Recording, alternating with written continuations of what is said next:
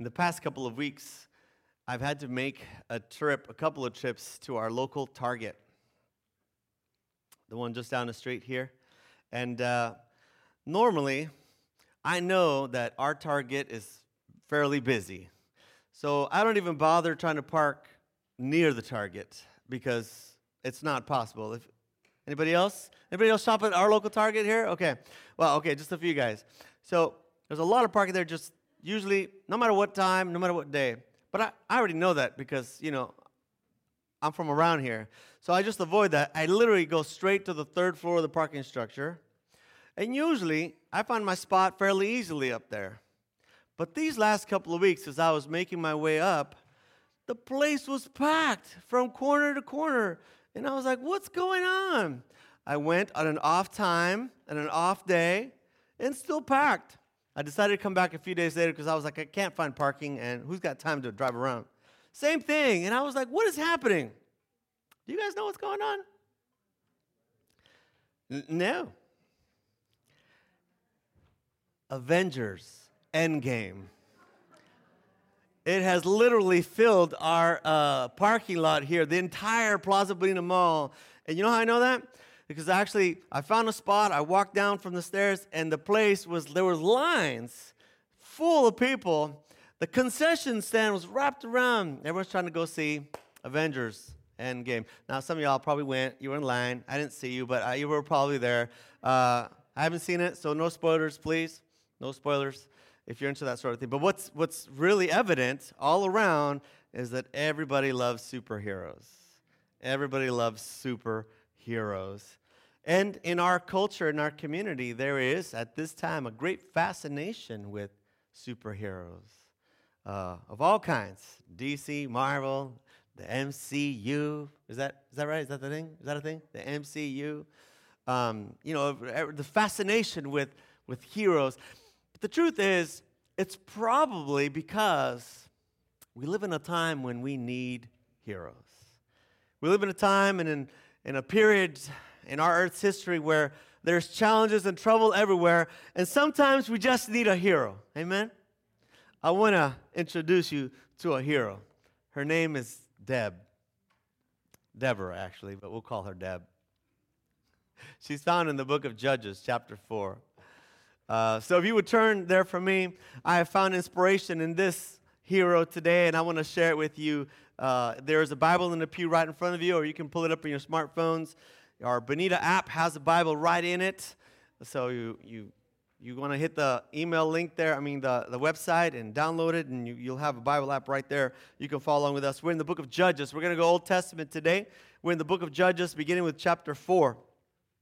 Judges is a seldomly read book, even amongst hardcore Christians, because it's back there. It's a lot of story, a lot of history, and none of the fun stuff, or at least it seems from a distance. But I have found some great inspiration in chapter 4 of the book of Judges. It's right after Joshua, and I want to share with you, I found a hero for today.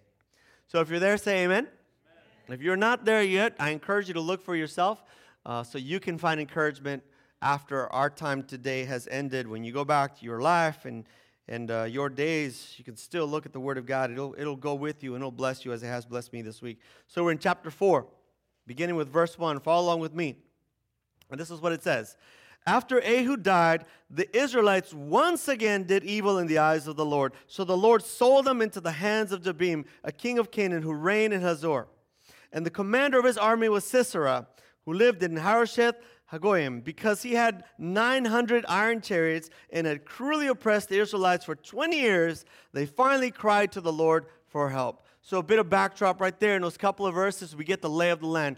So the book of Judges is a history book, a family album of God's relationship with his people and what they're up to and what they do, and it's recorded there. And during this time in Israelite history, they did not have kings. They didn't have leaders in that way. They were led by judges, somebody who was essentially a decider, someone who administered justice, settled disputes, and gave guidance for common living, but not a king as such. And during this time, they had a judge who lived and reigned, or ruled, governed, and had led Israel through a period of peace that lasted 80 years. a long time, peaceful time. But after some time, the Bible says the Israelites once again did evil in the eyes of the Lord. And if you read the Old Testament, this is a very familiar theme, a very common theme. The Israelites love God, they serve Him, but then they get distracted and they lose their way. And they repeatedly walk away from God. So that phrase, once again, you can't really tell all the SMHing here, shaking my head that's happening when the writer's doing it. That once again, they did evil in the eyes of the Lord. Because isn't it true, friends, that when things are going well for us, we have a tendency to take our eyes off God and start focusing in on whatever it is that's going well? Well, that's what happens to the people of Israel. After 80 years of peace, they kind of like take their eyes off God. And the Bible tells us that essentially God had to leave them to their own decisions. The word that is used here in my translation is the Lord sold them, but it means he gives them over. He lets them go. He can't hold them back from their own decisions. And so what happens? Well, they're run over. They're taken over by a neighboring Canaanite king. And the Bible tells us right there that this king had such alliances that they had 900 chariots. Now, for us, that may not mean like much, but for them in their time, this was a large arsenal of what would be the most significant weapons of the time. These chariots led by horses, they could run, they could travel, they could invade at will. And 900 is a lot for this size of group. It's probably not just one army, but an allegiance of armies being commanded by this man, Sisera. And the Bible tells us that the Israelites were dominated by these people for 20 years. I was telling First Service that I've recently had this come to terms with the concept of 20 years because I have just recently celebrated my 20th year in ministry. I've been pastor for 20 years. That's a long time. Many people didn't think I was going to make it. I didn't think I was going to make it.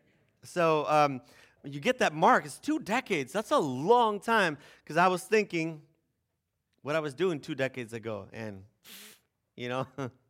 a lot has changed. How about you guys? Anybody remember? Some of you guys obviously are less than 2 decades old, but the rest of y'all, not so spring chickens anymore.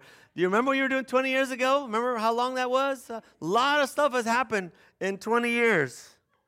From the year 2000, y'all remember Y2K? How we were all bunkered down and we thought it was going to end when the thing doubled zeros? I remember we were like in church on Y2K. We were like, oh, it might happen tonight. That was 20 years ago. Remember that? We used to have all those big computers with a big screen in the back. The kids don't even know what is that. They don't know. That's right, and the first flip phones. Okay, anyway, we digress. A long time ago. And the Bible says that they were oppressed for 20 years. That means that these neighboring kings would come over and pillage them whenever they wanted. In fact, as we'll read, they couldn't travel freely. They couldn't conduct business freely. They were constantly living in fear. And after 20 years of suffering this, the Bible says that they finally cried out to the Lord for help. And here's where we meet our hero, our superhero. Her name is Deborah. Do you guys know what Deborah means? Where's Deb? Do you guys know what it means? It actually means bee, literally. Bee, like the ones Chris is carried today. That's what Deborah means. It means bee. And this woman is fascinating here because she's kind of a unique character in this large family album of mostly men. Here we have this woman. Her name is Deborah. The Bible says, verse 4, chapter 4, read with me. Deborah, a prophetess, the wife of Lapidoth, was leading Israel at the time. And in that one short verse, there's like a seismic shift. And that's why, for many years, people just don't read Judges because they don't want to know the truth that there was a woman here who was appointed and served as judge of Israel for these 20 years that they were under oppression after the previous judge died. But she led them. The Bible says, look what she does. It's fabulous. Just picture this in your mind. She held court under a palm, the palm of Deborah, between Ramah and Bethel, in the hill country of Ephraim. And the Israelites came to her to have their disputes decided. Every day she would go up to this hill, sit under a large palm tree, and she would just hold court.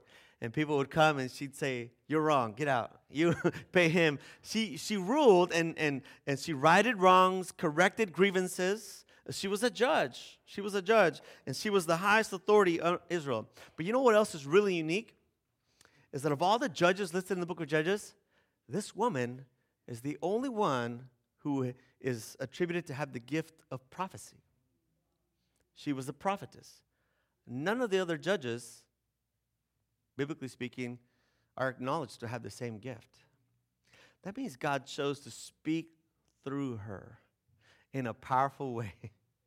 So the Bible tells us that this is who she was. She would get up and she would judge and decide, because somebody has to sometimes, right? Somebody has to make a decision.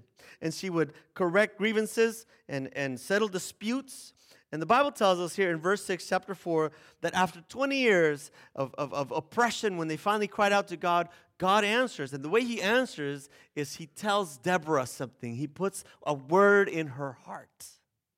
And Deborah turns around, verse 6, and she sends for Barak, the son. Now, I don't know if that's how you say it, but I'm going to say it like that, right? Because, right? Like, many years ago, we may have said Barak, but not anymore. Now we say Barak. Okay, so Barak, but she sent for Barak, son of Abinoam, from Kadesh in Naphtali, and said to him, the Lord, the God of Israel, commands you, go, take with you 10,000 men of Naphtali and Zebulun, and lead the way to Mount Tabor, and I will lure Sisera, that the commander of Jabin's army, and with his chariots and his troops and all his people, to the Kishon River, and give them into your hands. So here's this woman. She's not a king. She's not really a ruler. She's a judge. So she leads by settling disputes, not actually pointing out the way. But the unique thing about her, why she's my hero, is that she had ears for God. And she received messages from God. But more than that, she was emboldened to share them. She got a word from God, and she called this young man and said, God has said you need to go. Isn't that cool? I think it's cool. I think it's cool because we live in a culture, in a time, in a period in our history where we're all afraid of what God might say to us. And God forbid he would speak to someone else about us. But the Bible is full of those stories that God sends a message for you through somebody else. Full of those stories. You know what it's called? It's called the gift of prophecy. The gift of prophecy isn't meant to highlight your future. It's meant for you to bless the future of somebody else. And here, she receives this message, and she calls a young man, probably, and says, you've got to go. God has said, God commands you. Naturally, you might think this young man would respond positively. But see, what I'm just telling you, Israel wasn't really organized. They were just a bunch of Bedouins, traveling tent dwellers. They heard that, they gathered where, but they were not really a nation organized as such. They're mostly a collection of tribes, as where these are the northern tribes of Israel. And so they did not have an army as such. They weren't trained military fighters. They would get into fights all the time, but they only would succeed when they trusted God. That's what the Bible says over and over again. But at this time, for 20 years, they have lost sight of God, and finally they reach out to God, and God says to Deborah, you call that young man, and she calls him and says, you've got to go. Take 10,000 of your men, and you go up.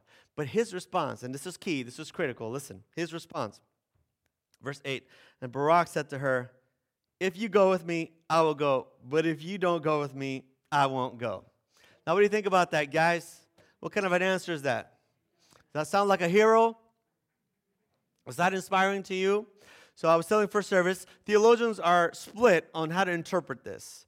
The more generous ones say, oh, well, Barak was an enlightened man, and he knew that she was a judge and an authority, and he didn't want people to think that, he was leading the charge. He wanted her authority to go with him. So come with me, we'll do this together. But other theologians are like, wimp exhibit A. I'm not going to go. If you don't go, I'm not going to go with you. You don't even like that, ladies? You don't even like that in your life? Someone who's like, I'm not going to go. You go. No, I'll go if you go. I'll go if you go. I won't go if you won't go. Maybe, some theologians believe, maybe he didn't want to get blamed in case things didn't go right. He was hedging his bets. hey, if we go out and fight and then we get stumped, I'm going to go, well, it wasn't really my idea. Do you know anyone like that in your life, ladies? Someone who like always is like, wow, I didn't say we should go. You know anyone like that, ladies? Well, here we have this young man who God commands, but he says, "Now I'm not going to go unless you go." But notice her response. Very well, Deborah says, "I will go with you." See, this is why she's my hero. She's not a fighter. She's just a mom in Israel.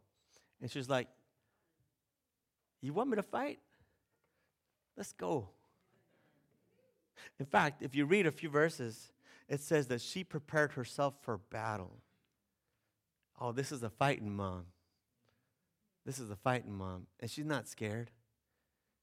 She's not afraid. She's my hero because she's not afraid, because she knows that God goes before us. And the word she received was that God would deliver the enemies. And she's like, I'm not scared. I will go. But, gents, pay attention here. She says, very well, I will go. But because of the way you are handling the situation, the honor will not be yours, but it will be given to a woman. How you like that? How you like that? Come on, ladies. Somebody say amen out there. Come on, ladies. Amen, right? If God appoints you and calls you, and you're like, well, I'm not going to go unless she goes with me, then God should take the honor away from you, because he's the one who called you. To refuse God's call, that's to put yourself in peril. He didn't say, did God want me to go? He's like, well, this must be your idea. This is what I think. So I'm not going to go unless you go. And she's like, fine, I will go. But the honor will not be yours. It will be given to a woman. It's fascinating. I'm not going to read the rest because it's like parental guidance suggested there. There is a young woman who does actually eventually brutally end the fight, mano a mano, and using her subtle woman techniques, and she ends the war in a brutal way. You could just read the rest. But I'll tell you this. The Bible tells us in chapter 4, verse 8 and 9, that Deborah heard a message from God, and she was emboldened to step out in faith for it, even when challenged by the people around her. And you know what I call that? I call that a mom.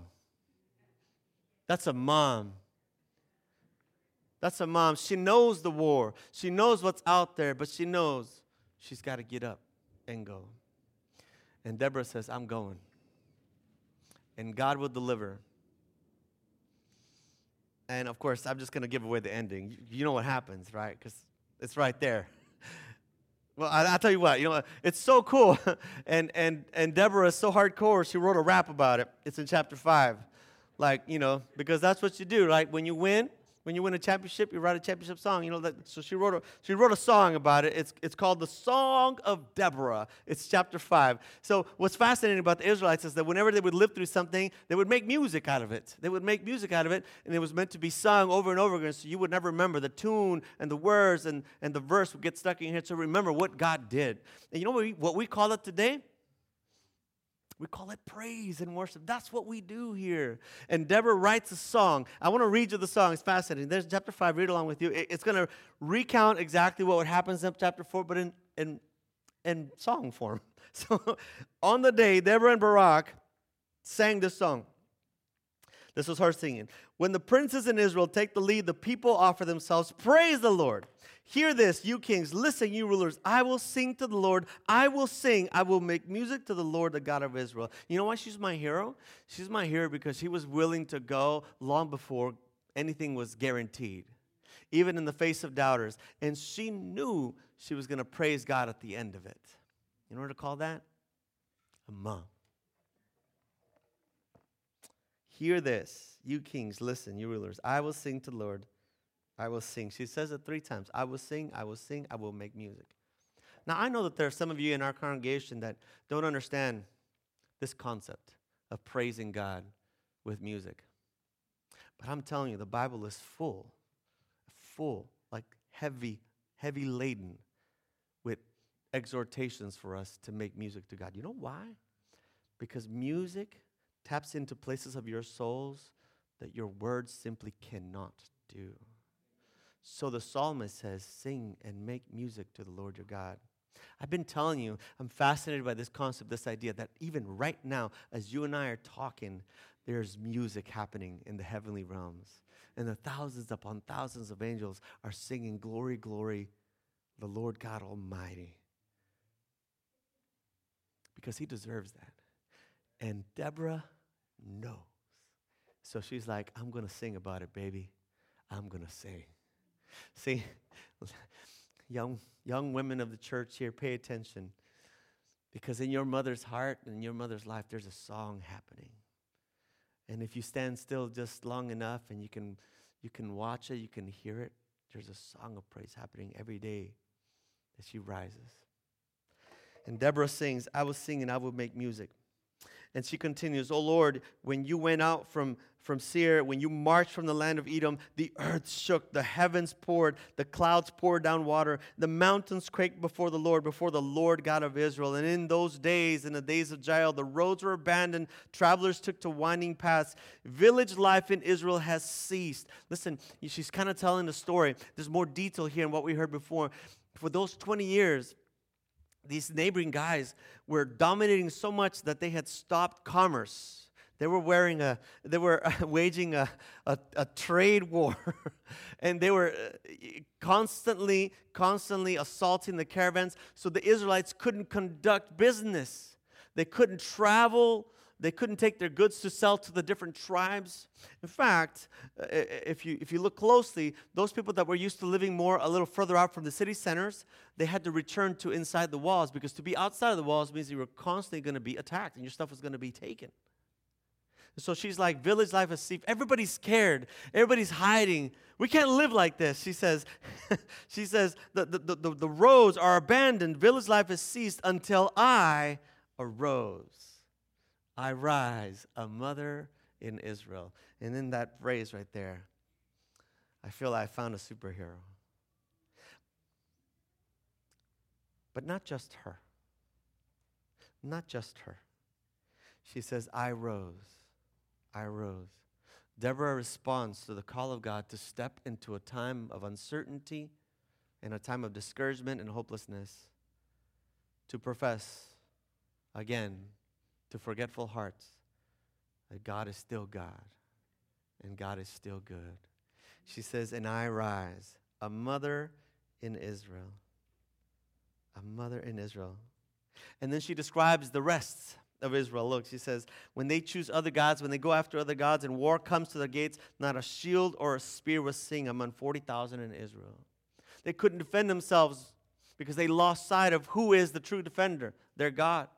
So she says, when war came, no one defended us, but I rise. I rise. A mother in Israel.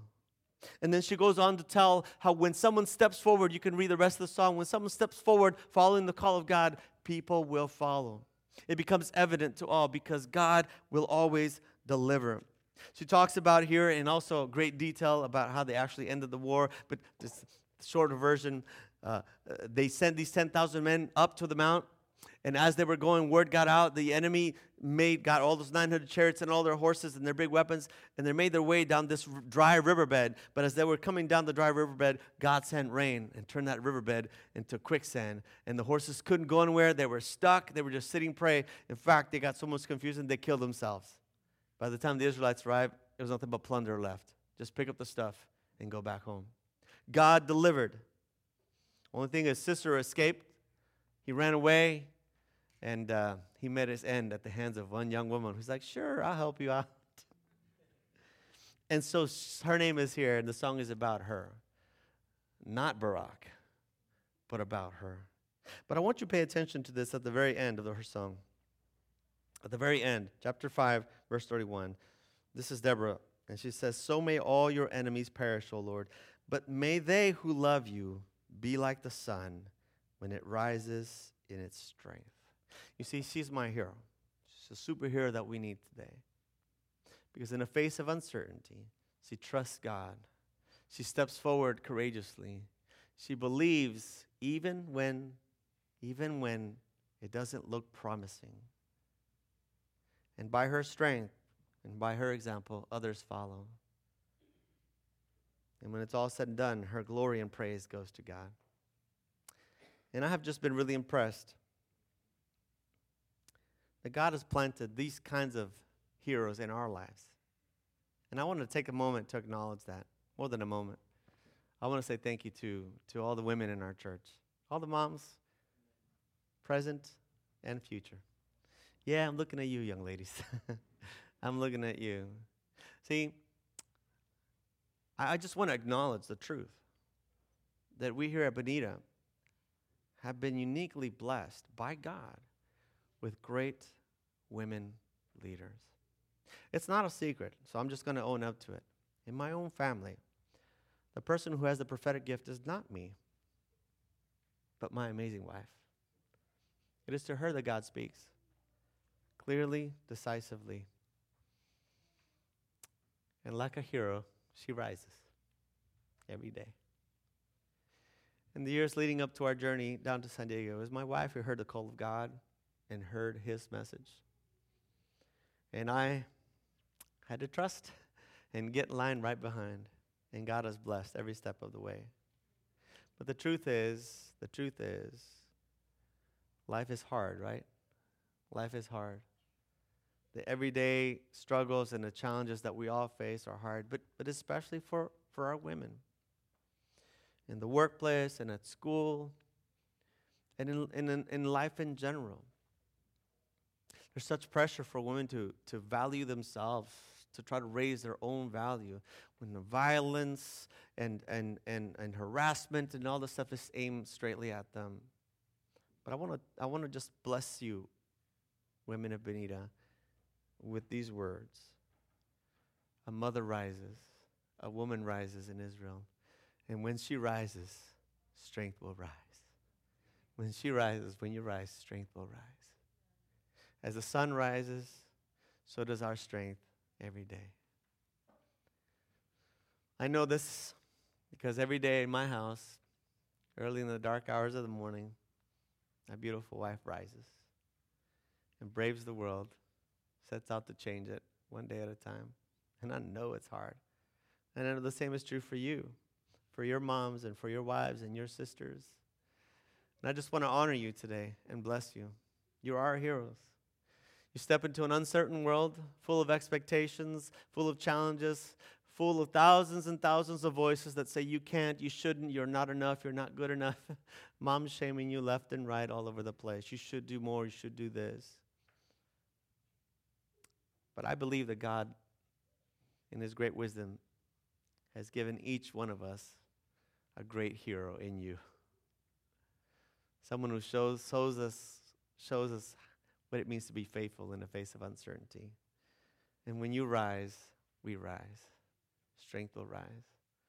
So I want to honor all the moms, present, future, and I want to thank you for your continued, undying, unwavering courage to step out every day and to love unconditionally every day and to do the hard work of taking care of us at times or telling us the hard truth at times. But most importantly, the work of praising God in all circumstances.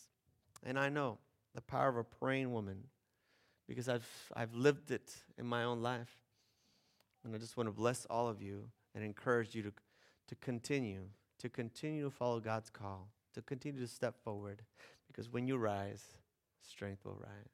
Happy Mother's Day to all of you. May God bless you with victories over and over and over again, whether it's at home or at work, in your social circles, and that God would give you the courage to call things out as He has shown it to you, to tell your children or your husbands or your friends, hey, this is the truth.